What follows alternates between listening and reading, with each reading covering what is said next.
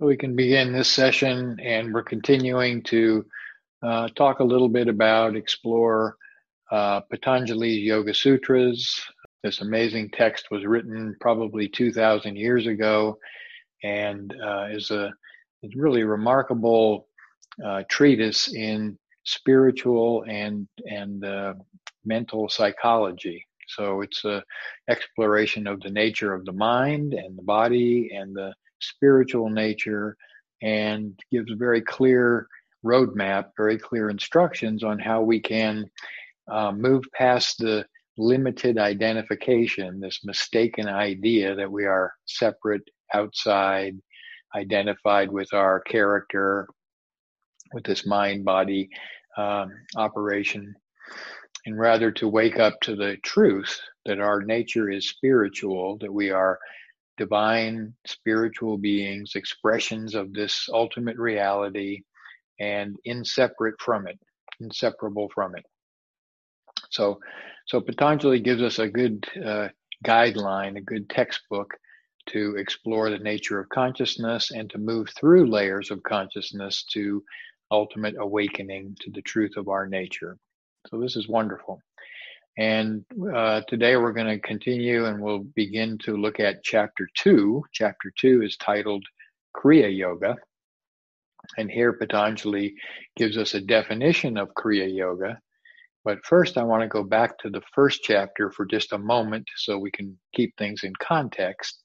And the first chapter is titled Samadhi. Samadhi is oneness consciousness. This is to bring together the attention, our awareness, with our essence of being. And when we bring these two together, our awareness with our essence of being, then there is no longer anything outside. We are resting in pure awareness. So there is no subject, object. There is only being. Sat Chit Ananda, existence, consciousness, bliss. So this is our experience in Samadhi, in the ultimate layer of Samadhi. And then, of course, beyond Samadhi, there is one more level of awakening where we are one with ultimate reality, and there is not even a sense of this oneness or beingness. So in the beginning of this first chapter on Samadhi, Patanjali, in the second sutra, he defines yoga.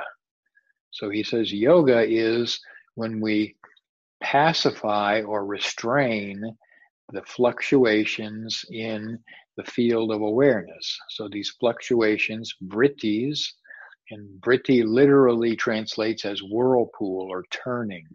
So the fluctuations, the turnings in the field of awareness, and the field of awareness is chitta, and chitta is comprised of the mind, manas, the mind, the sense input, and our processing of sensory information, our desires, our memories. All these things are components, part of this manas. And another department is buddhi, which is the intellect, which is discerning, discriminating, and is really the sense of I, not from an egotistical or a sense of separation, but the sense that I am. And then there is ahamkara, which is literally translates as the I maker.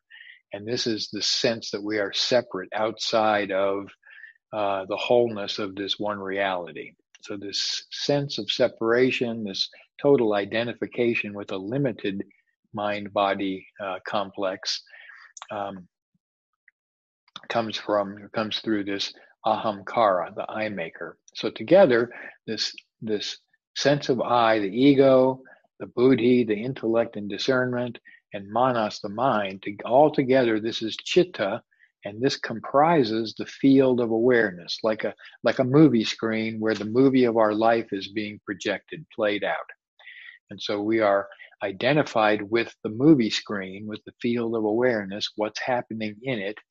And when we're able to turn down the volume, when we're able to reduce the amount of interplay that's happening in the field of awareness, the vrittis, then as this becomes quiet, as this becomes pacified, then this is what Patanjali defines as yoga. So yoga is the restraint, the quieting, the subsiding of the fluctuations in the field of awareness, so that eventually the screen, the field, becomes clear.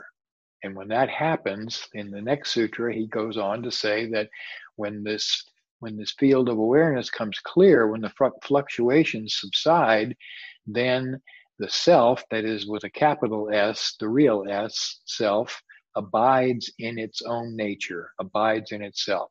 So there is no longer anything outside. There is only existence being, samadhi. So Patanjali begins by defining yoga in this way, and saying that when this is effective, then we experience samadhi, oneness consciousness.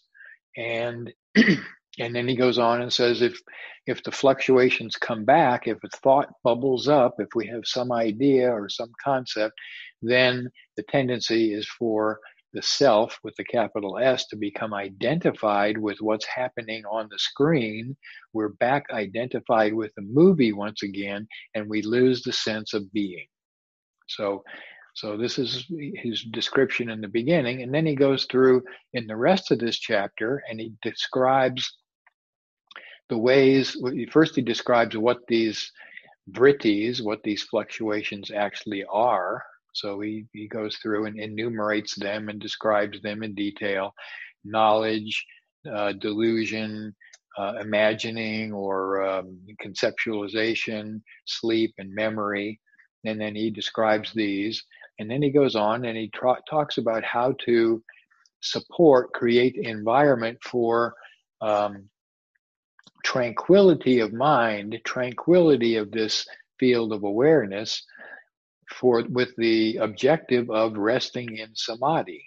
And so we talked in the last couple of sessions about the ways of creating tranquility, how we allow the mind to become quieter and not so agitated, and to be able to support this. And then the layers, the stages of samadhi, of this oneness consciousness, as it unfolds from within us, as we move in harmony with it. So this is the first chapter. He's talking about samadhi and the practice of yoga, or restraining, pacifying, allowing the fluctuations, the things that are happening in the field of awareness, to become quiet. So then he goes on now to the second chapter, and here he defines, right off the bat, Kriya Yoga. And he's defining Kriya Yoga. Kriya, the word Kriya means action, to do, to get involved. And so it's like the second chapter says, if you haven't been able to create a tranquil mind and you haven't experienced samadhi, then we have to kind of go back to a little simpler, more basic level, and start to get involved in resolving the issues and the obstacles and the restraints, the things that are getting in the way of our ability to have this tranquil mind, so that we can experience samadhi.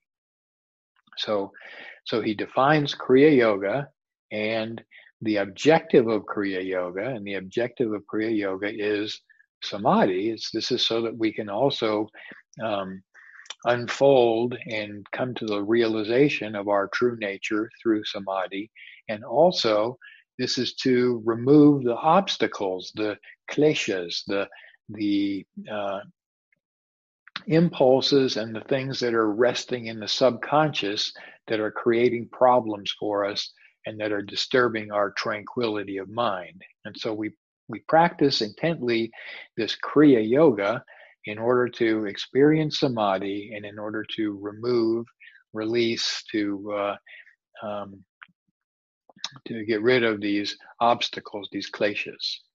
And so how he defines this in this first sutra of this chapter, the second chapter on Kriya Yoga, he defines this in Sanskrit. It says, tapas, swadhyaya, ishvara, pranidhana, Kriya Yoga.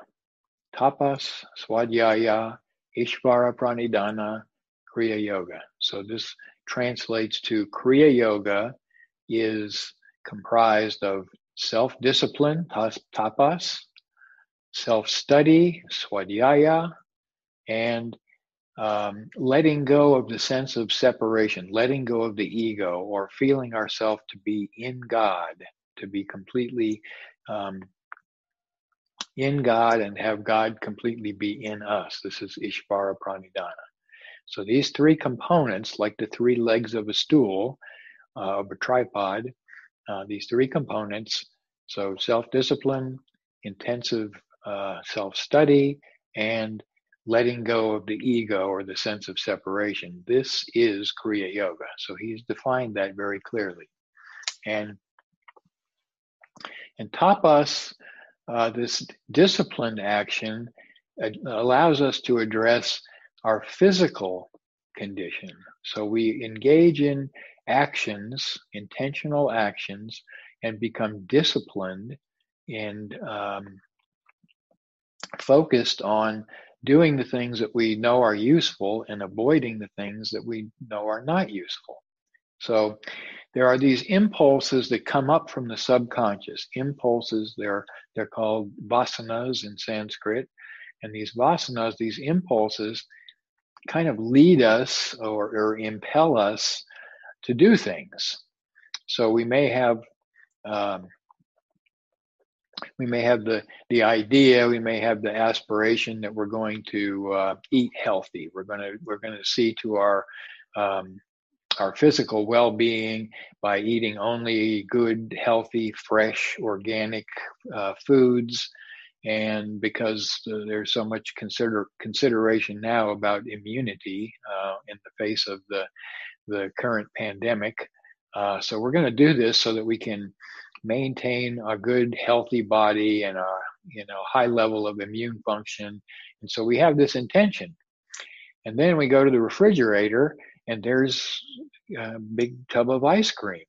And so we go, well, a little ice cream, that won't hurt. The vasanas, these impulses, come up from within and they kind of lead us off to do things that we had decided we weren't going to do. And we go, well, it's all right this time. We can make excuses. We can come up with a rationalization, but the rationalization, the excuses are born on these vasanas, these impulses that are deeply seated and that have not been resolved, balanced, haven't been handled. So what this self-discipline, what tapas says is we kind of have to tough it out. The actual tapas itself, the word means to cook, to heat. And of course, as we are preparing our food, we cook our food in order to make it easier to assimilate. That is, we assimilate, we take the food in, and then the body does its magic of transforming, metabolizing and transforming this food and turning it into us. So this is assimilation and metabolism. So tapas, this cooking, we cook our food because it makes it easier to turn into us. It makes it easier for us to assimilate and to metabolize. And so we don't have to work quite so hard to get the nutrients out of our food. So in the same way, tapas helps us to cook the vasanas and to make the positive changes that we want to make, that we know are useful for ourselves. And so we tend to sometimes have a little challenge. We have to create a little heat. We have to work at maintaining our discipline in the face of the impulses that want to lead us off in another direction. So we can think of this as kind of endurance. We can think of making changes, and whenever we make a change, whenever there's any kind of a change, it can be challenging. It can put us off of our routine, and so sometimes in the beginning, when we make the decision to make a positive change, sometimes we have to kind of tough it out. Sometimes it's a little bit challenging. So we can look at our setting our intention, and then we can be very attentive. We can be paying attention to these times when these impulses come up that want to take us in a direction that is not in harmony with what our decision is, with what our discipline is. And so we look at these, and we notice these, and then we do what we can to restrain, to turn down the volume, to lessen the intensity. And each time we confront one of these impulses that's leading us off in a maybe not too useful direction, each time we confront one of these and we hold steady, we remain grounded, we remain firm, then we weaken this impulse a little bit. This vasana loses some energy, loses some juice. So in the short term, we resist, and in the short term, we find maybe it takes a little more effort, a little more energy. We have to really turn the heat up a little bit. But in time, we see that the impulses to do things that are not useful and to move in non-useful directions, to go across purposes with our intention, the juice of these impulses is turned down, and eventually it becomes so subtle that it's very easy to just, with observation, to just notice this and to finally destroy, or to finally cook the seeds of this completely so that it no longer is active, so it no longer becomes a problem for us. So we can physically engage in disciplined action. That is where we make a decision to do something and then we follow through. And we just do it, and we do it every single day. We do it every time the impulse comes up, and we repeat this until it becomes automatic, until we've rewired our mind-brain system to the place where we are now changed. We are now a new person. We have metabolized our discipline. It has become part of us. We don't have to think about it anymore. It's automatic, you see. So, for example, these days, there are many people who are suffering, who are very fearful. And I was talking to some minister friends yesterday, and hearing some just heartbreaking stories about people who are so concerned, so worried about their well-being and about what's happening in the world, and really fearful and anxious and feeling very limited and very restricted. And so it can be a really good discipline for us if we notice anxiety and worry and fear about the future, especially in the short term, because the future is really unknown. We have ended the world. We're living in end times now, so the world has ended as we knew it.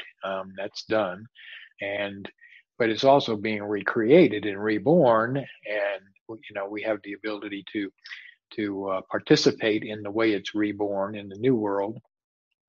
But if we notice that we're fearful and anxious because we don't know what's going to happen next, and the future is uncertain, this can be a wonderful time to develop the discipline of fearlessness. This can be a wonderful time to notice these impulses, the vasanas that come up from within that stimulate fear, worry, anxiety, and to sit with them and look at them and come to an awareness of what's really going on here, you see. Much of this worry and anxiety about the future is really, if we really look at it, if we take the 30,000 foot view and we really examine this, we know that the future has always been uncertain. We have never known what was going to happen next. We have this guess, and we have the kind of inertia that goes on and continues to give us the illusion that things are going to be the same tomorrow as they are today and as they have been. But if we're honest and we look back over our past, we've never been able to guess what was going to happen next. And we never would have imagined 5 years ago that we would be in the situation that we're in right now. Even before the virus, to be where we are in the conditions that we are, for most people, life continues to unfold, and the circumstances and events and relationships, everything around us is constantly changing. So this illusion, this idea that we know what's going to happen and that we have some control over it, we can let go of that. See, and when we let go of that and really realize, understand that life is always happening and we're participating with it, and that we are constantly being supported, that we're constantly being invited to participate in ways that are useful and fulfilling and meaningful for us and useful for the greater society, for the greater world. It's moving in harmony with our dharma. And so that we've never been in charge, so that God, this intelligent aspect that is moving through all of manifestation and creation, that God knows what's happening and is the happening, and that we are participating in it. And so there's nothing to be afraid of. It's all a divine drama, and we have the blessing to be able to participate. So we can look at these vasanas, these impulses that bring up the fear and the worry and anxiety, and we can sit with that and look at it and examine it and let it go. And we may have to do this, 10 times a day. We may have to do this 10 times a day every day.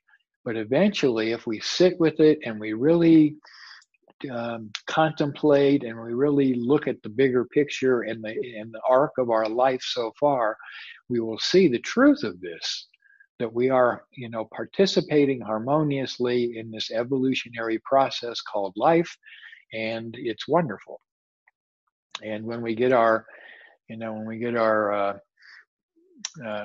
get these vasanas, we get these impulses that are negative and limiting and fearful. When we get these out of the way, when we're able to resolve these, then life becomes really quite pleasant and really quite joyful and really quite fulfilling.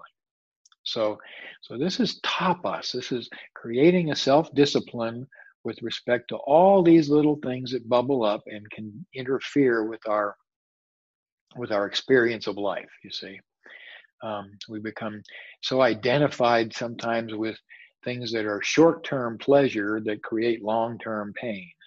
We think that this is pleasure, and this is one of the delusions. One of the places where ignorance raises its head, and that is, we assume that this thing that feels so good and is so wonderful is pleasurable, but it ends up turning into something that's painful down the line, and so we can begin to analyze, look at these things that we're doing. I remember when I was a young teenager, my family used to go we had a tradition of going to have Thanksgiving dinner with some good friends of my parents. And in my family, there were 6 children, and the friends had 8 children. So there was 14 kids and the parents in this big Thanksgiving feast. And it was a huge feast. I mean, a ton of food. And these people really like to eat. And so we had, turkey and ham and 3 different kinds of pie and mashed potatoes and vegetables and on and on and on. And I remember being a kid, and the food was so good, so wonderful. These people were really good cooks. And I remember eating, until I was full. I'd have this big plate full of Thanksgiving dinner. I would eat till I was full, and then I would go back for seconds because it was so good. And every year, this was the routine. You go back and you eat, and then you finish that second plate, and it's still time for pie. And you start to think, wow, and half an hour later, it's hard to even stay awake. And so what was so pleasurable for a while turns out to be kind of very uncomfortable and challenging.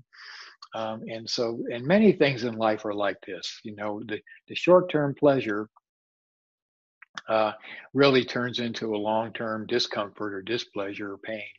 And so we can just begin to notice what's useful, what's really working, what is supportive of my ideal way of being, and move in the direction of that and avoid the things that are just not useful. And if the things that are not useful have these strong vasanas, if they have these strong impulses, and we keep finding ourselves kind of addicted, kind of going back again and again and again, then we can really sit down with ourselves and say, okay, we're going to start the process of getting this under control. And even if we have to start off and do this for 1 hour a week, you know, Saturday morning from 10 o'clock to 11 o'clock, I am going to be in a fear-free state. I'm fasting from fear or whatever, you know. Even if we start off 1 hour at a time, gently, slowly, we can build that up and we can build that up, and we will begin to decrease the power that this vasanas, that these impulses have. So this is tapas. This is the first part of our Kriya Yoga. That is our ability through action, taking action, intentional action, to move ourselves into this ability to live in a tranquil mind and to experience the essence of our being and to continue to cook the seeds of discomfort and displeasure. So the second part is Swadhyaya. Swadhyaya is intense self-study. It's the study of the nature of ourself and the study of the nature of reality. So Swadhyaya, where the tapas is physical, Swadhyaya is verbal. So here we go and we study with enlightened teachers, you know, listening to the talks of Mr. Davis, reading his books. This is Swadhyaya, re-educating, reforming the verbal stories about reality so that they conform with what is so. And so when we read, you know, these beautiful little quotations that pop up everywhere on Facebook, or we really get into the stories that and the coaching, the information that is put out by Mr. Davis or other enlightened teachers. We really get into that, and sometimes we find that there's a disconnect. There's a little conflict between the way we're experiencing life and what they say we should be experiencing. So we say, for example, later we'll talk in a few days. We'll talk about the yamas and the niyamas, the observances and the restraints, to be harmless and non-attached, and you know, to take care of these things, and so these characteristics, these attributes that enlightened teachers say are useful for us, we may find, well, it's a little difficult to always be harmless. It's a little difficult to never be attached to anything, you know. So we feel this little disconnect, and so we continue to read and to study and to allow their consciousness through their words to permeate our being and to become part of us. So we basically change our stories. We're able to rewire and change the way we're perceiving based on this new information, the new insights, the new inspiration. So the more we expose ourselves to these teachings, to these enlightened teachings, the more they become part of us, the more we assimilate them. So we are taking this information into us through watching videos or reading the books. We take this, we assimilate this, and when we sit with it and contemplate and try to ask ourselves, well, what do they really mean? How does that work? My experience is not the same as that, so where am I missing the point? You know, where are they in consciousness to have these ideas and to feel they're so important that they could be communicated? So by sitting with this, by contemplating these ideas and getting some reality for ourselves, they become metabolized. Now they become part of us. So as we sit with them, and then we have these aha moments. Oh, I get it. This is what he's talking about. Here's what he's trying to say. I see now. So this is this process, once again, of assimilation and metabolizing, and through self-study, through this swadhyaya, studying what the enlightened teachers tell us and looking at our response and studying our nature and studying how we're kind of wired up and what our story is, and being able to make the transformations. This is swadhyaya. So this can be, so this is, you know, a very important aspect that goes along with transforming what we're doing in tapas on the physical level. So now we're changing on the verbal level. And of course, these two work very closely together, because as we study and we get insights into what's useful and to what, how we can reframe our experience of life, then this gives us some insights in what disciplines we can engage in, how we can make changes in the way we're living in order to fully assimilate and to fully metabolize these things. So the teachings inspire us to change our discipline. Our discipline reduces the vasanas and the obstacles, and together these two allow us to grow, to become more spiritually mature. As the vasanas and the impulses and the distractions, as those things become lessened, it becomes easier for us to hear what's being said when we're listening to these teachings, to get into deeper levels. So this is our swadhyaya, the verbal aspect. And then the final leg of this tripod, of this three, is Ishvara Pranidhana. And Ishvara in the terms of yoga is defined as ultimate reality. So ultimate reality, God, this is Ishvara. And Pranidhana is to feel ourselves to be part of.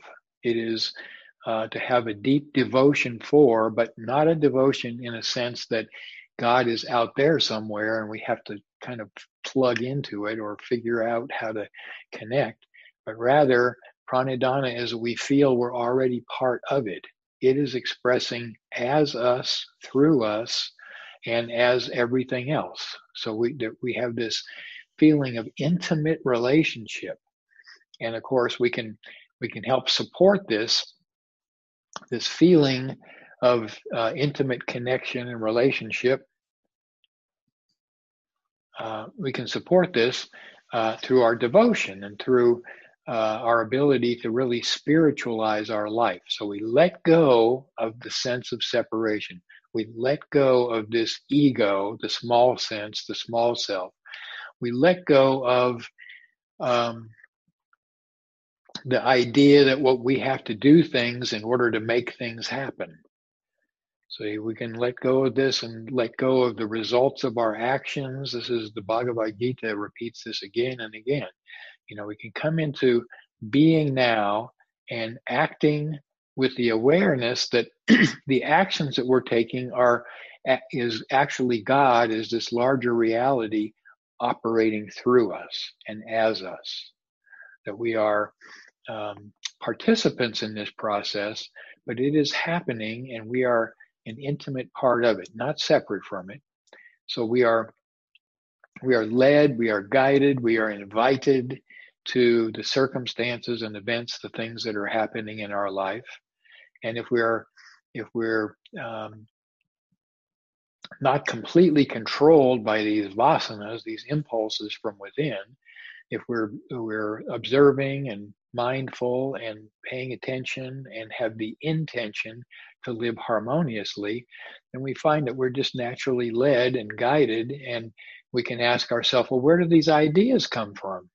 Where does the impulse, the idea to do this thing, to provide this service, where does this come from? What is the origin of what has led me to where I am right now? Everything that we're experiencing now is an effect, and it's the effect of some previous cause. And again, if we contemplate, if we're honest with ourselves, we can go back and we can see exactly where the cause was that led to this effect when I made this decision. I'll give you a brief example. I used to love to ski. When I lived out in California before I moved back in 1978 to work with Mr. Davis. I loved to ski. Downhill skiing was one of my favorite things to do in the wintertime. And my friends and I would go 2 or 3 times a month and spend the weekend up skiing at the ski resort. And I remember one time there was they had a pro-am ski race. So they had this freestyle ski race at the ski slope that I would go to regularly. And there was a film crew that came. And this film crew normally had been making movies of surfers, but they had started getting into skiing. It was Bruce Brown Productions. And so this crew with maybe 10 or 15 individuals with cameras and lights and a variety of things were out there on the ski slope filming these races, these ski races. And at the time, my profession was photographer. I was a photographer and a filmmaker. I did 16 millimeter films and pictures. And I was standing at the side of the ski run next to one of these photographers, these filmmakers. And during a break, I was talking to him, and I asked him. I said, "Well, you guys all live in Los Angeles, and you come out to these events to do this." And he said, "Oh, no, no, no, no. We live all over the country. I live in Colorado, and Bruce Brown, the director, he lives in Los Angeles, and this fellow over here lives out in Nevada." And so they lived all over the place, and they were doing this, amazing job making this movie. And I remember so clearly having the feeling, the thought and the feeling at that moment, wow, wouldn't that be great? To be able to live anywhere in the country, anywhere you wanted, out in the woods, and then to be able to still have a good paying job and to be able to do these creative things. Wouldn't that be wonderful? So this was probably in 1974 that I remember having this clear experience. And today I live on top of a mountain out in the woods, and I'm interacting with people all over the planet. And for many years, I built a house back in 1983. I built a house out in the woods, and I was doing illustrations, book covers, and magazines for publishers in New York. So I was doing, getting paid very well to paint book covers and magazines, do illustrations, and I was living 1,000 miles away from the places, the customers that I was dealing with.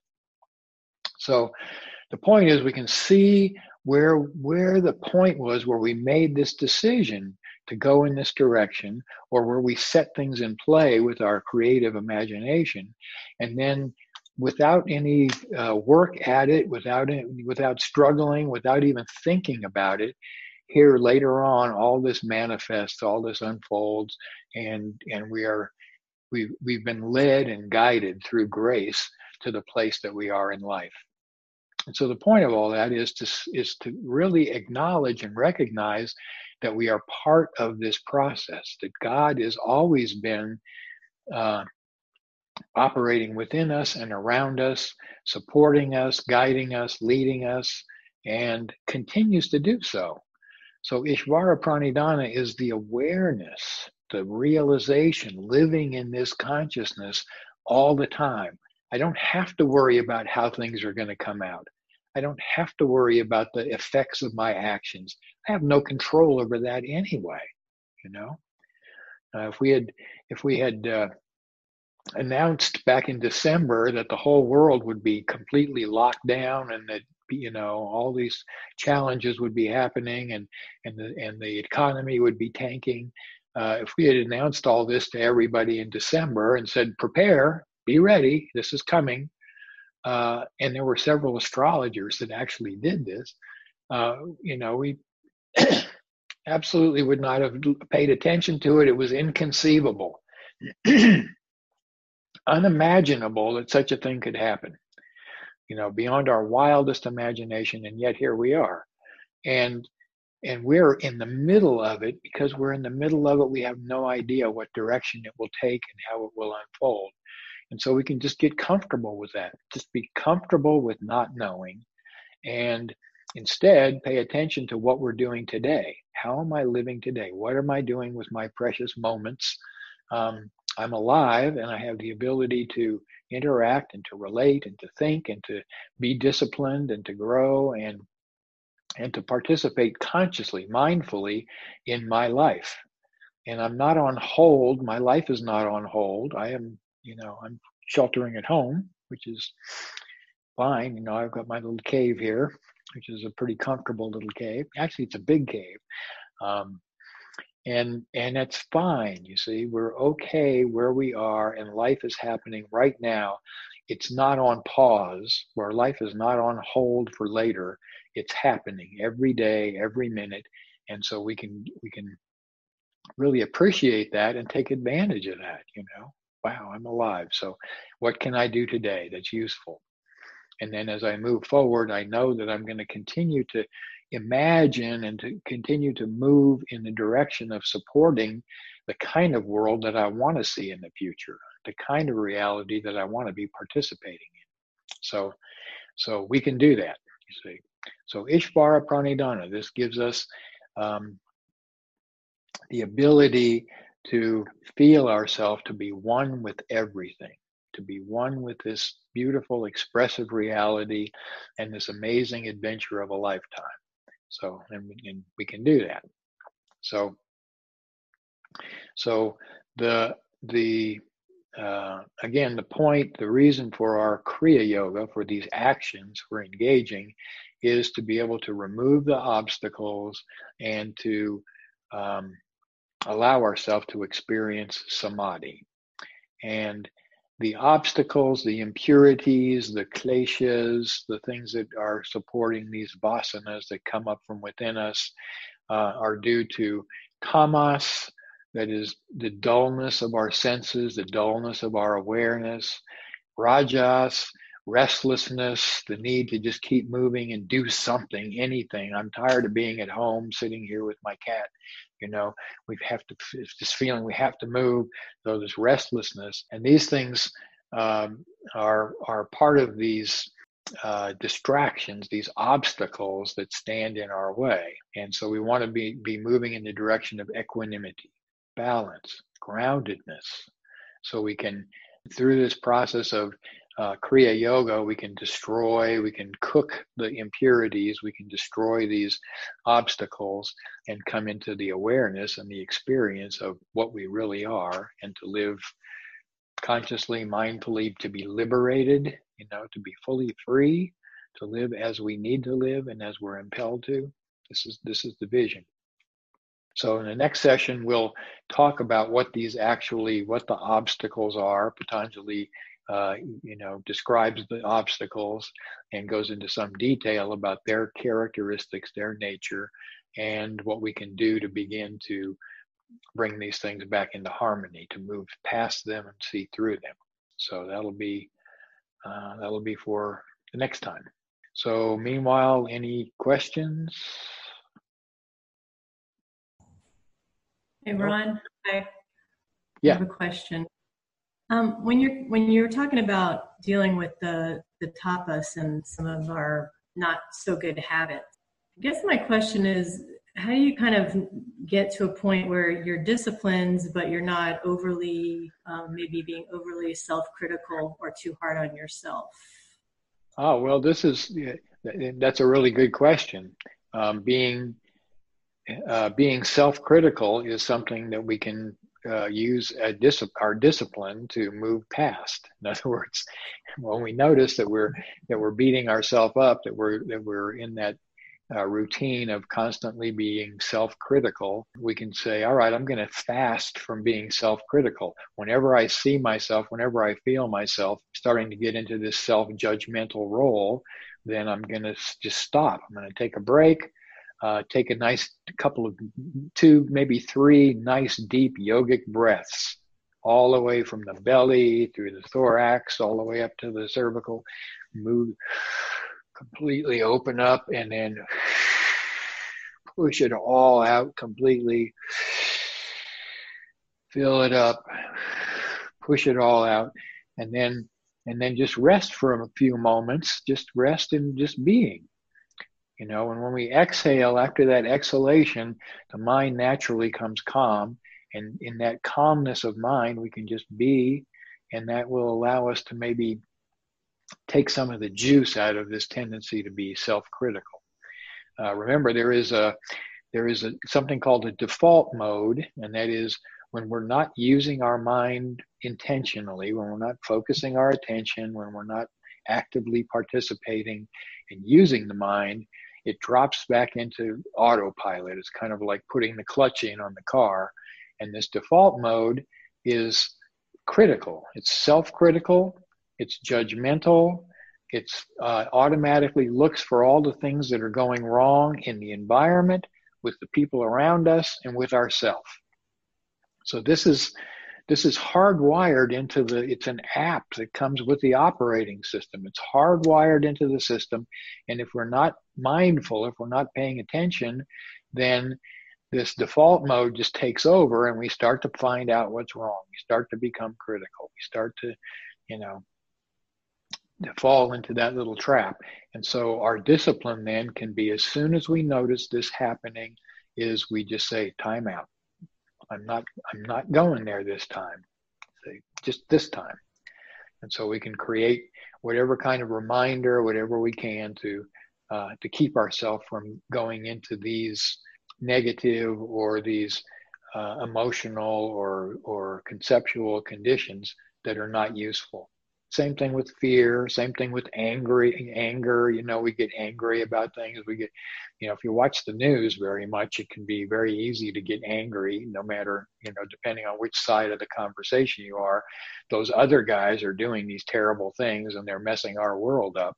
So it can be easy to get upset with all this stuff. So we just have to learn to have this equanimity, to be peaceful with ourselves, and to be gentle. We don't have to make this into a difficult thing. It can be, a little challenging sometimes to push through some of these things, but we can do this and be supportive and be gentle with ourselves, and allow ourselves to, go through this process to, just like if we're going to cook dinner, it takes a while to heat it up and for the tapas to really have its effect, so the food becomes digestible. And in the same way, it can take some time for us to change habits, to allow ourselves to get to pacify these vasanas, these impulses. It can take time. So we just need to be patient with ourselves, compassionate with ourselves in the process, and just maintain our intention to continue. And slowly but surely, we find that the changes really are profound, and that we've really moved ourselves quite a lot from where we started out. So is that helpful? Yes, thank you. All right. Anything else? All right, good. Be joyful, be mindful, intentional, get the tapas going and the swadhyaya, and don't forget Ishvara, devotions. Everything is sacred. Everything is an expression of God. And so we can see everything as being special and being sacred. Ourself, our body, our environment, the individuals around. We can really spiritualize our world by just having this devotional aspect. So I recommend that. And don't forget to be joyful.